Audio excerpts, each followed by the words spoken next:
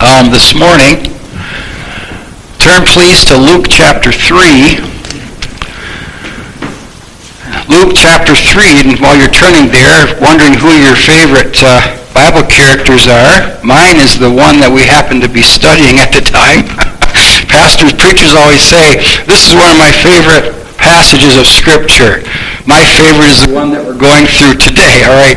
But really, John the Baptist is a great character in the Bible. And again, we'll get to that someday. I keep referring to the fact that Jesus said there was no greater prophet. So think about that. Think about all your favorite Old Testament prophets. Boy, I don't know, it's hard to pick, but I kind of like Jeremiah myself, and because of the heart that he had, and faithful to the Lord, and God's faithfulness to him. And today, I didn't say a lot about our anniversary because of some sickness and things. We didn't get things done as much as we wanted to, but I thought, you know what, that's okay. We don't want glory to go to the past and pictures and things, and seeing the preacher go from a young man to an old man and all those kind of things. We want God to get the glory. He's been so faithful during these 45 years. It doesn't seem possible. But anyway, great prophets, John the Baptist. Jesus said there's no greater prophet that's ever arisen than John. And so with that in mind, let's go to Luke chapter 3, and we'll start with verse 15. And of course, you have to understand kind of like the setting of the day. At least some of the Jewish people were looking for the Messiah. And so anybody that came along that had any kind of power or demonstrated spirituality, right away they wanted to know if he was the one. So that's what's going on in John the Baptist. Early in his life, early in his ministry, they began to wonder, is this the one? So let's take a look. Luke 3 verse 15, we'll read down through verse 20, and then we'll pray and get into the message for this morning. And as the people were in expectation, and all men mused in their hearts of John, whether he were the Christ or not, John answered, saying unto them all, I indeed baptize you with water, but one mightier than I cometh, the latchet of whose shoes I am not worthy to unloose. He shall baptize you with the Holy Ghost and with fire, whose fan is in his hand, and he will thoroughly purge his floor, and will gather the wheat into his garner, but the chaff he will burn with fire unquenchable. And many other things in his exhortation preached he unto the people. But Herod the Tetrarch, being reproved by him for Herodias, his brother Philip's wife, and for all the evils which Herod had done, added yet this above all, that he shut up John in prison. Let's pray. Father in heaven, thanks for this time we can have in thy word today. I thank you for helping us already. Lord, thank you for the great hymns that we can sing, and thank you now for the word of God that we can study. And I do pray for the help of the Holy Spirit, the one that John talked about here, that Jesus Christ would baptize with that Holy Ghost or that Holy Spirit. I pray for his help today, Lord. May this not be just another Sunday service. May this just not be another sermon by the pastor, but may this be a vital message from heaven.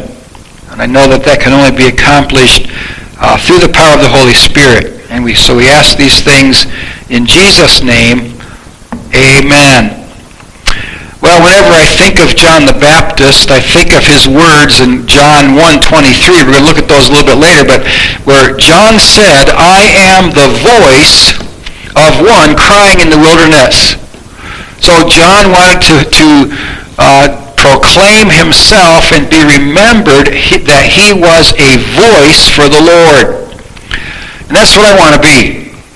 That's what all of us should want to be and be. We ought to desire to be a voice for the Lord. And you know very well that God has ordained that that's how the gospel and that's how the truth of God will be proclaimed. By word, by his voices.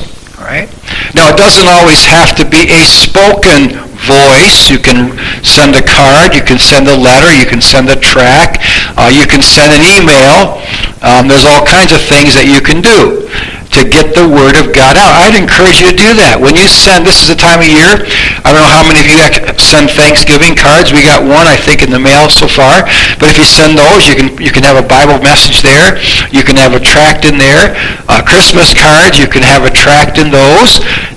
You can even pay your bills. If you still do them the old-fashioned way, we put them in the mail. You can put a tract in your electric bill, and maybe you could lay a little note in there about to the light company that Jesus is the light of the world, and whatever the case may be. So anyway, God's looking for voices, and he could have chose any other means. And I've heard preachers say, and I believe it's true, that the angels of God would love the privilege of proclaiming the Word of God. But you know what the Bible says about the angels? They don't understand it. They do not understand the gospel. They do not understand the mercy of God. They do his bidding. They're ready. Gabriel said to Zacharias, "I am Gabriel who stand in the presence of the Lord." And one of the things about that is that Gabriel stood by the Lord because he was ready whenever the Lord said, "Gabriel, go." And he went. You want to read about some of the things that Gabriel did. Go back and read Daniel 9 and 10 and how Gabriel ministered to Daniel. And then how Gabriel ministered to Zacharias and how he ministered to Mary. And he carried messages from God and so on. Anyway, we could be more like the angels. By the way, the word angel in the Old Testament and New Testament means a messenger. And that's what they are. And that's what we are. All right? Another thing that stands out to me about John is what Jesus said about him in John 5. Go there. Keep your place in Luke, please, and turn over to John chapter 5. Now, this is the testimony of the Lord Jesus Christ. All right? And not that his words are any more scripture than the rest of the Bible. It's all God's Word. In fact, it's called the Word of Christ in Colossians. But somehow it seems like the words of Jesus carry a little more weight, if you know what I mean. The words that he said. By the way, a couple times I got picked for jury duty. And a couple of questions I always got rejected, usually by the defense. First of all, they'd say, "Hey, who knows the defendant?" "I do." "How do you know him?" "I visited him in jail." So, all right, you're out. How many of you believe that alcoholism is a sin? I do. All right, you're out. Different things like that. But anyway, then they would say this: "Do you think that the testimony of a police officer carries more weight than just an average person?" I said, "Yes, I do." "You're out." I didn't do that. I didn't do that to try to get out, but I knew there's a few key things. But anyway, what am I saying about that? I'm saying that because Jesus Christ, his words are authority. All right? John 5. Look at verse 33. Well, let's go back to verse 31 because the Jews were accusing Jesus of bearing witness of himself. And that can't happen. The Bible says 2 or 3 witnesses, and so that they said, you don't have any witnesses. You've only got your own testimony. Well, let's take a look at verse 31. "If I bear witness of myself," Jesus said, "my witness is not true." In other words, my witness is not acceptable if it's only me. "There is another that beareth witness of me, and I know that the witness which he witnesseth of me is true. Ye sent unto John, and he bare witness unto the truth. But I receive not testimony from man, but these things I say, that ye might be saved. He was a burning and a shining light, and ye were willing for a season to rejoice in his light." But they turned against John like they were soon going to turn against Jesus. But notice what Jesus said about John. He was a burning and a shining light. And of course, that's in fulfillment of John 1, where it says he was not that light, but was sent to bear witness of that light. And then verse 36, "But I have greater witness than that of John, for the works which the Father hath given me to finish, the same works that I do, bear witness of me that the Father hath sent me, and the Father himself which hath sent me hath borne witness of me." So the Lord Jesus Christ could claim 3 witnesses. the witness of John, the witness of his works, and the witness of his Father. Now, it wasn't too long prior to this where the multitudes, at least many people, saw John baptize Jesus. And after Jesus was baptized, you know what happened. The heavens opened and the Holy Spirit descended like a dove and landed upon the Lord, and the voice from heaven, "This is my beloved Son, in whom I'm well pleased." How much more of a witness did the people need than that? We're going to talk about that, Lord willing, next Sunday morning. We're going to talk about the baptism of Jesus. That's the next thing. So let's go back to Luke 3. That's the next thing in Luke 3 that we'll see next week, the baptism that John, when he baptized Jesus. All right, now, I want us to look at three things this morning. Number one, the identity of John the Baptist. Number two, the preaching of John the Baptist. And three, the imprisonment of John the Baptist. So let's take a look at his identity. All right? First of all, under the identity of John, who he was not. All right, it's important to realize who John was not. And we're going to get that from his own mouth. Verse 15, as the people were in expectation. So there was an air of expectancy and anticipation. And they mused, the people and all men, that is everybody around, everybody, mused in their hearts. The word muse means to think about, to wonder, to reason.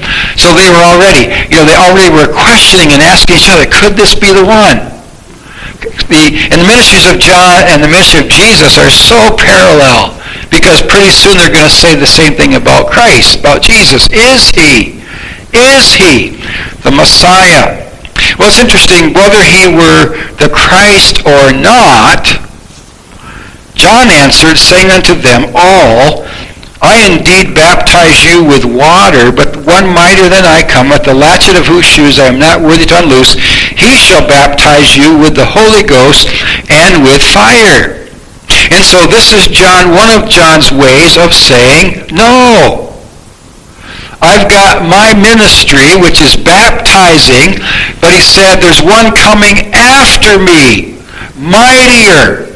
In other words, almighty. And he is so mighty and so great and so holy that I'm not even worthy to stoop down and loose the latchet of his shoe. All right? Now, so let's go also to John 1, where John says very plainly, John chapter 1, who he was not. All right? Who John the Baptist wasn't. Okay? All right, John chapter 1. And starting in verse 19, says, and this is the record, or the testimony of John, when the Jews sent priests and Levites from Jerusalem to ask him, who art thou? And he confessed, and denied not, but confessed, I am not the Christ. So who was he not? He was not Jesus. He was not Messiah. And they asked him, what then? Art thou Elias? In other words, are you Elijah? And he answered, he saith, I am not. Art thou that prophet? Now that prophet is a reference to Deuteronomy 18, when Moses said, a prophet shall the Lord your God raise up unto you like unto me, him shall ye hear. Now that's, obviously that prophecy is about Christ. It's not about anybody else, about the Lord Jesus Christ. And we often sing a hymn, praise him, and the last verse of that, one of the lines is this, crown him, prophet and priest and king, all right? And Jesus is all those things. He's prophet, he's priest, he's king, all right? And by the way, priest refers to his sacrifice of himself on the cross, and then now that he's gone to heaven, he is our great high priest. All right, so, art thou that prophet? He said, no. Verse 22, then said they unto him, who art thou? That we may give an answer to them that sent us. In other words, the authorities sent them. What sayest thou of thyself? He said, I am the voice of one crying in the wilderness, make straight the way of the Lord, as said the prophet Isaiah, and they which were sent were of the Pharisees. All right?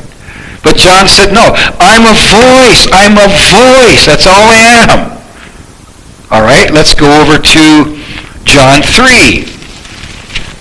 Another thing. Again, basically the same thing. And we're going to come back to John 3 a little bit later on in the message, but for now, just notice verse 28. Again, this is John's testimony. John 3:28, ye yourselves bear me witness that I said, I am not the Christ, but that I am sent before him. And he was the forerunner. All right? All right. Let's stay in John 1 for a minute. And then, so who he was, or who was he? Who he was. Who John was. All right? Number one, he was the voice. We saw that. All right, John chapter 1. John chapter 1. Then said they unto him, Who art thou, that we may give an answer to them that sent us? What sayest thou of thyself? He said, I am the voice of one crying in the wilderness, make straight the way of the Lord, as said the prophet Isaiah. And so he was the voice. And let me ask you a question. When was the last time that you spoke a word for the Lord? Either verbally or written or somehow. We need to get the word out. The word of God is quick and powerful. The gospel of Christ is the power of God to salvation. And obviously the greatest need of the world, the greatest need of your neighbors and my neighbors, and the greatest need of your co-workers and the people that you do business with, their greatest need is to be saved. And they won't be saved unless we tell them, because the Bible says faith cometh by hearing, and hearing by the word of God. And there's a lot of needy people. I can ask you to pray for our neighbor. His name is Dan. He came up yesterday. I was doing some stuff outside, and I heard him puttering up here in his four-wheeler, and I just said to him, hey, how you doing, neighbor? And he broke down. He said, I'm doing awful. And I said, well, pray for you. And I gave him a tract, and I said, we'll keep in contact. And he said, oh, thank you very much. But he could hardly talk to me. He was in tears. He's going through some really tough times. And that was great this morning, too, Brother Bruce, in Sunday school, about how we can comfort others with the comfort that we get from God. And so just pray for Dan. He's been a really good neighbor, but he doesn't know the Lord. And I don't think he's listening. But anyway, it'll be all right if he was. But pray for him. Pray for him. And so John says, I'm a voice. What else is he? Verse 29. He was a herald. 29. The next day, John 1:29. The next day John seeth Jesus coming unto him, and saith, Behold, the Lamb of God, which taketh away the sin of the world. And so John says, him, behold the Lamb of God. Look to him. He's the one. And he, of course, our greatest privilege as believers is to point sinners to the Lamb of God, who alone can take away their sins. All right, number 3. He is John chapter 3. Let's go back to that chapter. John chapter 3. Here's they're trying to stir up a controversy because Jesus was beginning his ministry and John was still doing his ministry. So they tried to create dissension. They tried to create envy between Jesus and John. Now, in verse 25, then there arose, verse 24, verse 23, we'll get there, and John also was baptizing in Aenon near to Salem because there was much water there. And they came and were baptized. Now, why did John have to pick a place where there was a lot of water? Because he had to have enough water to dunk them in. Baptized there means immerse. For John was not yet cast into prison. See, there's a time reference there, the chronology. So Jesus had started his ministry. In fact, earlier in the chapter, Jesus had talked to Nicodemus, who was one of the Pharisees, and he was one of the ones that were wondering about Jesus. And then verse 25, then there arose a question between some of John's disciples and the Jews about purifying, about cleansing. Apparently, it had to do with baptism, all right, part of it, because it says in verse 26, and they came unto John and said unto him, Rabbi, teacher, he that was with thee beyond Jordan, to whom thou bearest witness, behold, the same baptizeth, and all men come to him. So John, what do you think about that? He's baptizing disciples too. Now John 4 said that Jesus himself didn't baptize, his disciples did. But anyway, so they're saying to John, what do you think about this? Now this Jesus, he's making disciples too, and everybody's going after him. John, they're leaving you and they're going after him. Well, let's see what John, I love this. John answered and said, verse 27, a man can receive nothing except it be given him from heaven. Ye yourselves bear me witness that I said, I am not the Christ, but that I am sent before him. He that hath the bride is the bridegroom. But the friend of the bridegroom, which standeth and heareth him, rejoiceth greatly because of the bridegroom's voice. This my joy, therefore, is fulfilled. So what is John? Now, number 3, he's the friend of the bridegroom. He was the friend of Jesus, right? I remember quoting this verse. I went to Bible college with a guy, and he just could not find a girl. All right, and I guess when you're young and you're guys, that's the most tragic thing about life. You can't find a girl. And so we'd already been married, and we'd come back to Pennsylvania. We started church. I think it was probably, 4 years later, we took a trip to Canada, and behold, we stopped at Prince Albert, where we went to school and where the church was that we attended. And lo and behold, we just happened to be there at the time of Randy's wedding. Randy had met a really nice girl. It was one of the pastor's daughters. And so I quoted this verse as we're going through the line. I said, brother, he that hath the bride is the bridegroom, but the friend of the bridegroom, who standeth and heareth him, rejoiceth greatly because of the bridegroom's voice. This is my joy, therefore, is fulfilled. And I remember telling Randy, I'm so happy for you, and the Lord has provided you the perfect wife for you, and it was just great. It was just great. So I remembered that verse, and I thought, yeah, you know what? That's so true. Maybe some of you have been to the wedding of your best friend, and you're so thankful. You rejoice because you're not the bridegroom, but he is, and you're happy for him. And then John said something else in verse 30. He must increase, but I must decrease. Now, and John's ministry was about to end, and he knew it. And he knew that was right. He knew that his ministry was to preach and prepare the people, kind of stir them up, kind of like an evangelist. And by the way, as Brother Gilmore was preaching last week, I thought, man, he reminds me of John the Baptist, the way he preached and so on. But John said, this is how it's supposed to be. He must increase. It's Jesus who gets the glory. It's Jesus who must get the souls. It's Jesus who must have the following. And John said, I must decrease. I must decrease. Well, all right. Let's go back to Luke 3 for the next couple things. And so number 1, he was the voice. Number 2, he was the herald. He announced the Lamb. Number 3, he was the friend of the bridegroom. Number 4, he was a baptizer.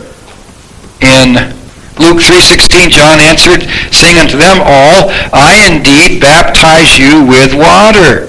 So here's the preaching. We're getting into point number 2. The preaching of John the Baptist. I indeed baptize. And that word means to immerse. And so, why? It's interesting. I thought to myself, and many times over the years, why did they call him John the Baptist. Now Matthew calls him John the Baptist. Other places Jesus called him John the Baptist. Well, why did they call him that? Well, because he did something very unique. And as he baptized, he put people underwater. All right? And I thought about that. He's known as John the Baptist. Well, you know what? Back in the early centuries, back in the 10th or 11th century, there were these churches that started to rise up, and they were Baptists. They baptized people. Now, they did that in the Bible for centuries. Then the Catholic Church came along and said, well, you don't need to do that. We'll just sprinkle, and we'll sprinkle babies, and they were the ones that started that. And so churches that would insist on professions of faith and then would baptize by immersion. Why? Because the Bible says that pictures the death, burial, and resurrection of the Lord Jesus Christ. They started labeling these churches Anabaptists. In other words, rebaptizers. And so the name stuck, and pretty soon, eventually they dropped off the Anna, and they just called them Baptists. And so they are our forerunners. Now we trace our heritage and our doctrine back to the 1st century. But we also have historic roots of where Baptist churches started. And we teach and preach the doctrines of the New Testament. Now many churches today have become ashamed of the name Baptist.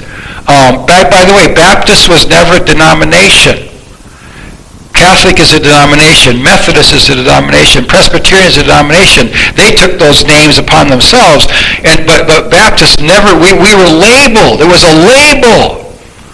By the way, it wasn't a flattering label. It wasn't a friendly label. The enemies of the Bible put that name, that label, on our forefathers. All right? Just like in Acts, it says the disciples were called Christians first in Antioch, and there's some debate whether that's a complimentary title or an insulting title. But anyway, there's one thing we can't question, that is it was given to them because of their conduct. Because of what they did. And John the Baptist was called John the Baptist because of what he did. He preached the baptism of repentance for the remission of sin. And churches like ours 1,000 years ago were called Baptists because of what we did. And people even today, well, you're a minister, you're a pastor, right? What kind of pastor are you? I am a Baptist pastor. Oh, you're one of those. There's still a stigma. There's still an insult to be a Baptist. And so what?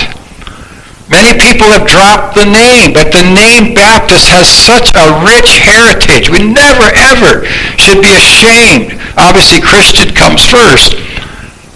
But we should never be ashamed to call ourselves Baptists, because we go back, and I don't mean we don't trace everything to John the Baptist, but he was the first one to immerse people. And so, I've heard people say, the First Baptist Church of Jerusalem and all that. I think Brother Gilmore mentioned that, the Baptist Church at Corinth. Well, it wasn't in name, but it was in practice. And so Baptist is not so much a name as it is a label of doctrine and practice. Right out of the Bible. And so that's what John was called. So John baptized with water. And we went over that pretty good a couple weeks ago. But then I want you to notice the preaching of John the Baptist. First of all, John mentions his baptism, but then he mentions Christ. So John's baptism was with water. Very important. If you haven't been baptized yet, you should be. And then it goes, he says this, verse 16, Luke 3, but one mightier than I cometh, the latchet of whose shoes I am not worthy to unloose. He shall baptize you with the Holy Ghost and with fire. All right, John said, this man, this Jesus, he can do something I could never do. He will baptize you with the Holy Ghost and with fire. Now, what is he talking about? And I started searching all over the place. I thought, wait a minute. The answer is very simple. Go to Acts 2. Well, go to Acts 1. I'm going to try to get through this as quick as I can. Acts chapter 1. I don't have time, but I'm going to tell you some scriptures in Acts chapter 1, but I will say this. John the Baptist never baptized anybody with the Holy Spirit. John the Baptist was never baptized. He was filled with the Holy Spirit, but not baptized in the Bible sense. Now, so the baptism of the Holy Spirit didn't take place till after Jesus went back to heaven. Now, I want you to notice in Acts chapter 1,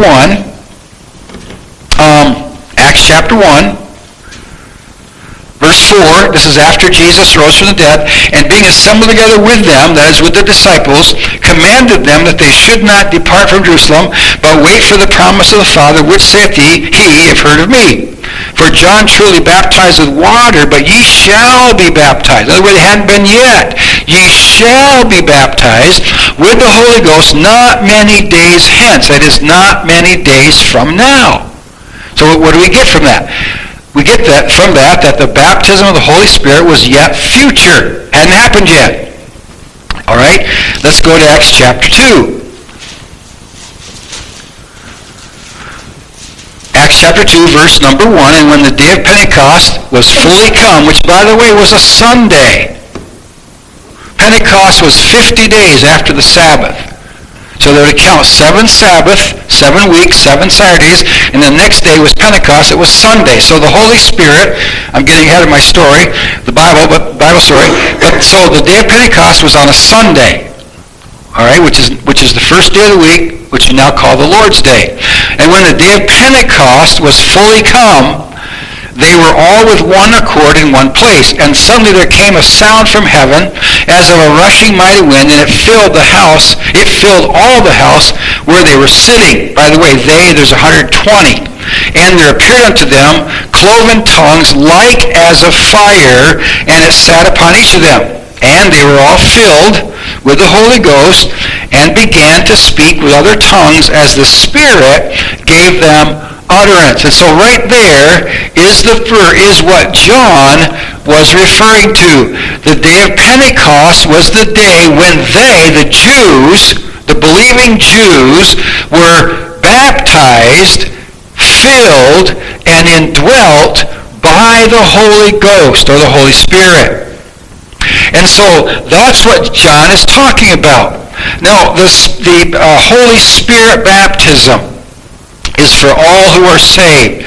And if you could follow through the book of Acts, the Jews got it first, because to the Jew first, also to the Greek. In Acts chapter 10, Cornelius, the first Gentile to be saved, upon those that were with him, they believed, and the Holy Spirit came upon them. That was their baptism by the Holy Spirit, or in the Holy Spirit. I believe the Scripture teaches it's not the Holy Spirit that does the baptizing. It's Jesus who does the baptizing, and he baptizes us into the body of Christ. Now let's take a look at one other verse, 1 Corinthians chapter number 12. All right? And then keep your place in Acts, because I want to come back to that. But 1 Corinthians chapter number 12.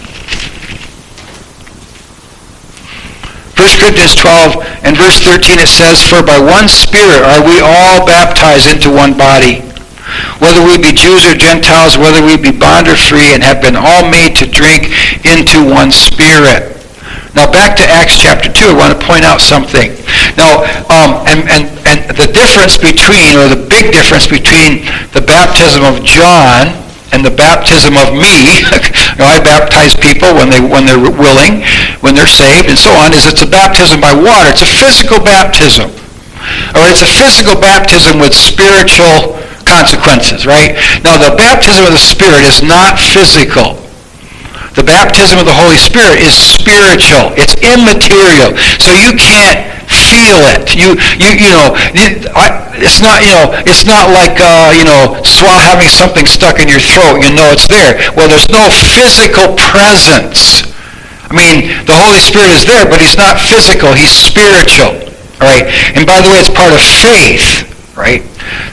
So anyway, back in Acts chapter 2, I want to look at verse 4. And they were all filled with the Holy Ghost. That is, they all came under the influence of the Holy Spirit and began to speak with other tongues as the Spirit gave them utterance. So there's a lot of confusion.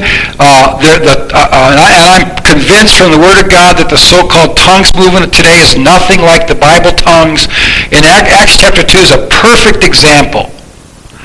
Because it says they began to speak with other tongues, other languages. And I think I counted right. In Acts chapter 2, I think there's 17 different languages. And these people said, wow, what's going on? These guys start speaking, and they begin to speak with other languages. And all these people said, hey, we're hearing this in our native tongue. Yes, they were Hebrews, they were Jews, and so they knew Hebrew. But the neat thing was, and there's many reasons that this happened, but the people said, hey, I came from Media. I came from Persia, and I hear it in my language. In Rome, people from Italy, I hear it in my language. And so that was the thing. God gave them the ability to speak in all languages, and I can't help but make that one of the points of that is God intended the gospel to go to all the world, to every language group, and we still use that word today, language group. All right, so that was the tongues. Again, you can go through and you can read that, and you can count the different languages. All right, verse 11, Cretes and Arabians, we do hear them speak in our tongues the wonderful works of God.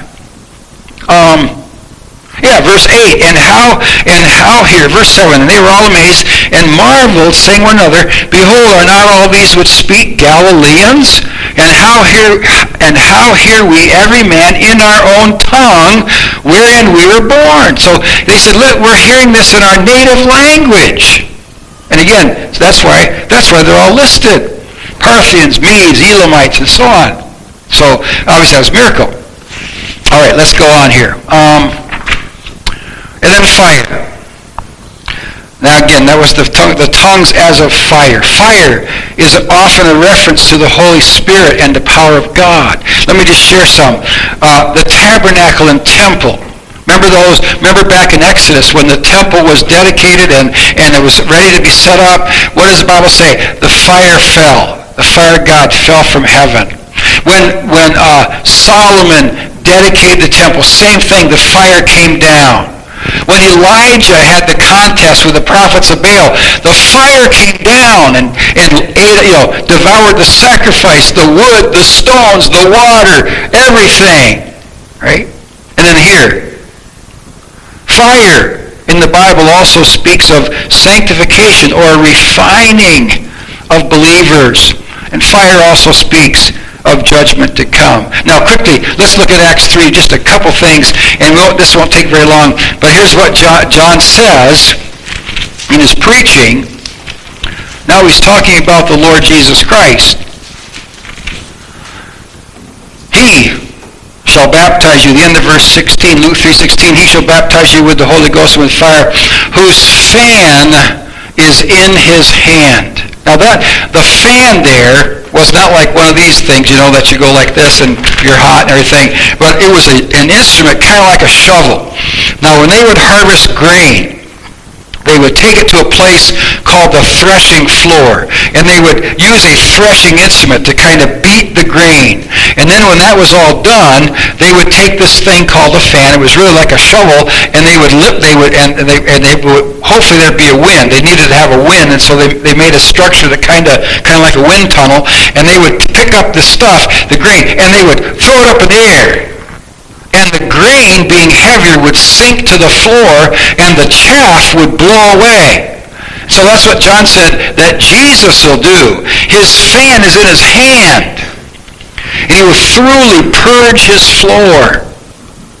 And he will gather the wheat into the garner, into the storehouse. That's talking about those who are saved. But the chaff he will burn with fire unquenchable. Now that fire is the fire of hell. The fire of hell, and ultimately the lake of fire. The Lord doesn't come back, before we get to Luke chapter 19, we will read about the rich man and Lazarus. All right? Actually, it's chapter 16. I always get those mixed up. But we'll read about the fire that tormented the rich man. All right? So hell's real, the fire's real. Verse 18, and many other things in his exhortation preached he unto the people. And so The Bible says that John preached about a whole lot of stuff. He preached a lot of things. And by the way, the word exhortation is a translation of the Greek word parakaleo. Parakaleo. Para means near, and kaleo, to call. So put them together, you have to call near. Hence it means to call near, to invite, to urge one to pursue some course of conduct. So John exhorted the people, and there's always an urgency involved in that word. Whenever you read the word in the New Testament, sometimes the word parakaleo is translated exhort. Sometimes it's translated comfort, urge, that sort of thing, beseech, those kind of things. All right, then the last thing this morning is the imprisonment of John the Baptist. And it said, but Herod, the Tetrarch, being reproved by him, that is by John, for Herodias, his brother Philip's wife, and for all the evils which Herod had done, added yet this above all, that he shut up John in prison. So in Mark 6:17 it says that John said to Herod, it is not lawful for thee to have thy brother's wife. So basically Herod stole Herodias from Philip. She was Philip's wife, and Herod took her away and took her for his own wife. Right? But notice it says not only for that, reprove means to tell a fault. It means to admonish. Same thing in 2 Timothy 3:16. All Scripture is given by inspiration of God and is profitable for doctrine, for reproof. Reproof means to rebuke or to tell our faults. The Bible points out our sins and our faults, and it's for correction. It tells us how to fix it. And so John, notice it says not only because he had taken his brother Philip's wife, but all the evils that Herod had done. He pointed out all the sin. Added yet this above all, that he shut up John in prison. So the idea there is all the things that Herod had done, on top of that, or worst of all, he put John in prison. And so there's an interesting thing. That one of the worst things a person can do is persecute one of God's servants. And of course, this will come out later in the book of Luke. Now, let's just think about three things, and we're done. Number one, the life of Herod. We didn't look at it. We looked at it a little bit. We're going to look at it more. The life of Herod is a sober reminder of how sin accumulates. And the picture in Luke chapter 3 is of Herod's sin like a snowball. Gaining speed, going downhill. Downhill is a good illustration, and accumulating more and more. And then finally, the final thing was that he put John in prison. And of course, you know, he had John executed. We'll look at that closer in a future message. Well, Christ offers salvation by grace, including the baptism of the Holy Spirit. Every Christian, every believer is baptized. In Romans, baptized in the Spirit. Spirit baptism, Jesus, well, it was Jesus, but Paul wrote it. In Romans 8:9, he says, if any man have not the Spirit of Christ, he's none of his. I've heard people say, well, I'm a Christian, but I'm not a born-again Christian. Well, then you're not a Christian. Or I'm saved, but I've never been baptized by the Holy Spirit. Well, sorry, but if you weren't baptized by the Holy Spirit, you're not saved. So what do you have to do to get baptized by the Holy Spirit? Nothing. That's not our choice. When you're saved, you get it. Right? Just like on the day of Acts chapter 10, Cornelius and his friends and family, the Bible says that as they heard the word, the Holy Ghost fell on them. So they believed, and the Holy Spirit came on them. Same with us. And so, when we are saved, the Holy Spirit comes upon us, regenerates us, that is, gives us life, borns us again, indwells us, and seals us. There's all kinds of stuff that the Holy Spirit does. And then there's also fire. Hebrews 12:29. The writer says, for our God is a consuming fire. You know, that great hymn, How Firm a Foundation. One of the lines is this: the flame shall not hurt thee. I only design your dross to consume and thy gold to refine. And so that's what he's talking about. The sanctifying fire of the Holy Spirit through the Word of God. And so the teaching and preaching of God's Word is intended to evangelize the lost. And it's intended to sanctify the believer. It's the Word of God. It's a fire. Ezekiel, the Lord said, is not my word as a fire and as a hammer that breaks the rock in pieces? Over the years, we've accumulated about 10 choruses to the tune of Jesus Loves Me. One of those is, hammers break and smash and pound, great big rocks to bits of ground. God's word is a hammer too, breaking up the sin in you. I love the Bible, I love the Bible, I love the Bible, it is the Word of God. Praise the Lord for that. It's a hammer. It's a hammer. And so, fire. Of course, the ultimate fire is being cast into a lake of fire forever and ever. As I look around the room today, I know everybody in the room has professed. You have accepted Christ as your Savior. Hope that's true. And you know, it's a simple thing. You just go to God and say, God, I know I'm a sinner, and Jesus died for me, and I need to be saved, and I pray that he will come into my life and save me from my sins. And then everything is new, and everything comes after that. All right?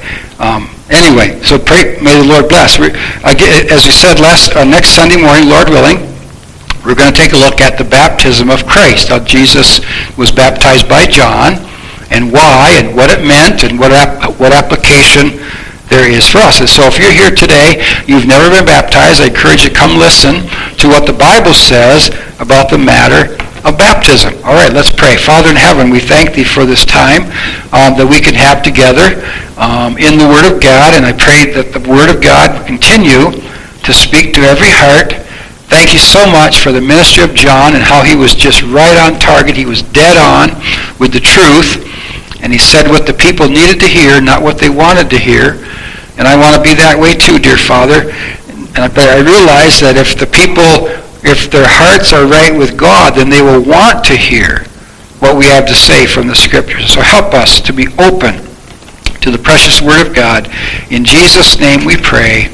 Amen. All right, we'll take our hymn books and number 253. I'm not going to attempt. I don't think I'll play that. So you don't think you will? I think I'll do the inviting.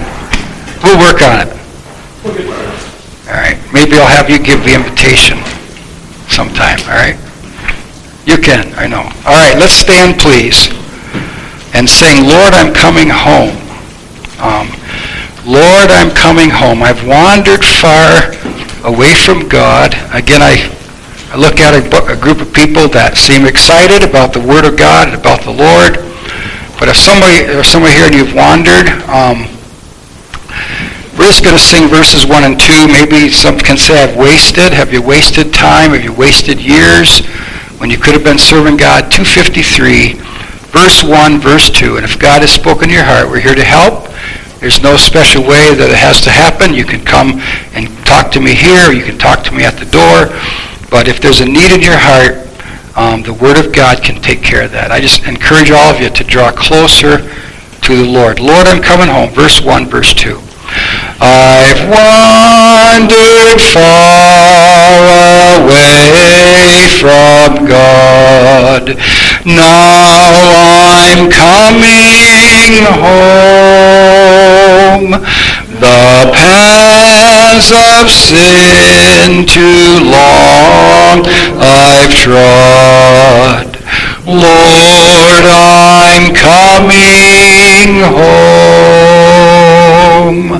Coming home, coming home, never more to roam. Open now arms of love. Lord, I'm coming home. Verse 2 as the last. I've wasted many precious years. Now I'm coming home. I now repent with bitter tears. Lord, I'm coming home. Coming home, coming home, never more to roam. Open now thine arms of love. Lord, I'm coming home. Amen. Father, thanks again for this day. We thank thee, Lord, for all that have come out this morning. We continue to pray and lift up those who are not able to be here. There's just a bunch of them. And so we commit them to thee, Lord. And it seems like every year at this time we pray that you would give grace to get through these flu times. And yes, and Lord, you always do. We're thankful for that. For those of us who haven't got anything yet, we just ask you might see fit to preserve us and keep us from sickness. And Lord, as we talked about John the Baptist today and that he was a voice for the Lord, help us to be a voice for him as well. Please watch over these dear ones as they go home today. Clear the way, give safety, bless the afternoon. And Father, please bring us back again this evening to again fellowship, to sing, and to gather around the Word of God. In Jesus' name we pray. And Father, please be with our neighbor Dan. And Lord, I'm thankful that he came to me yesterday, and pray that he would come to know the Lord Jesus as his Savior. And then, Father, you would just help him and his family out of the trouble that they're in. And we pray these things in Jesus' name. Amen.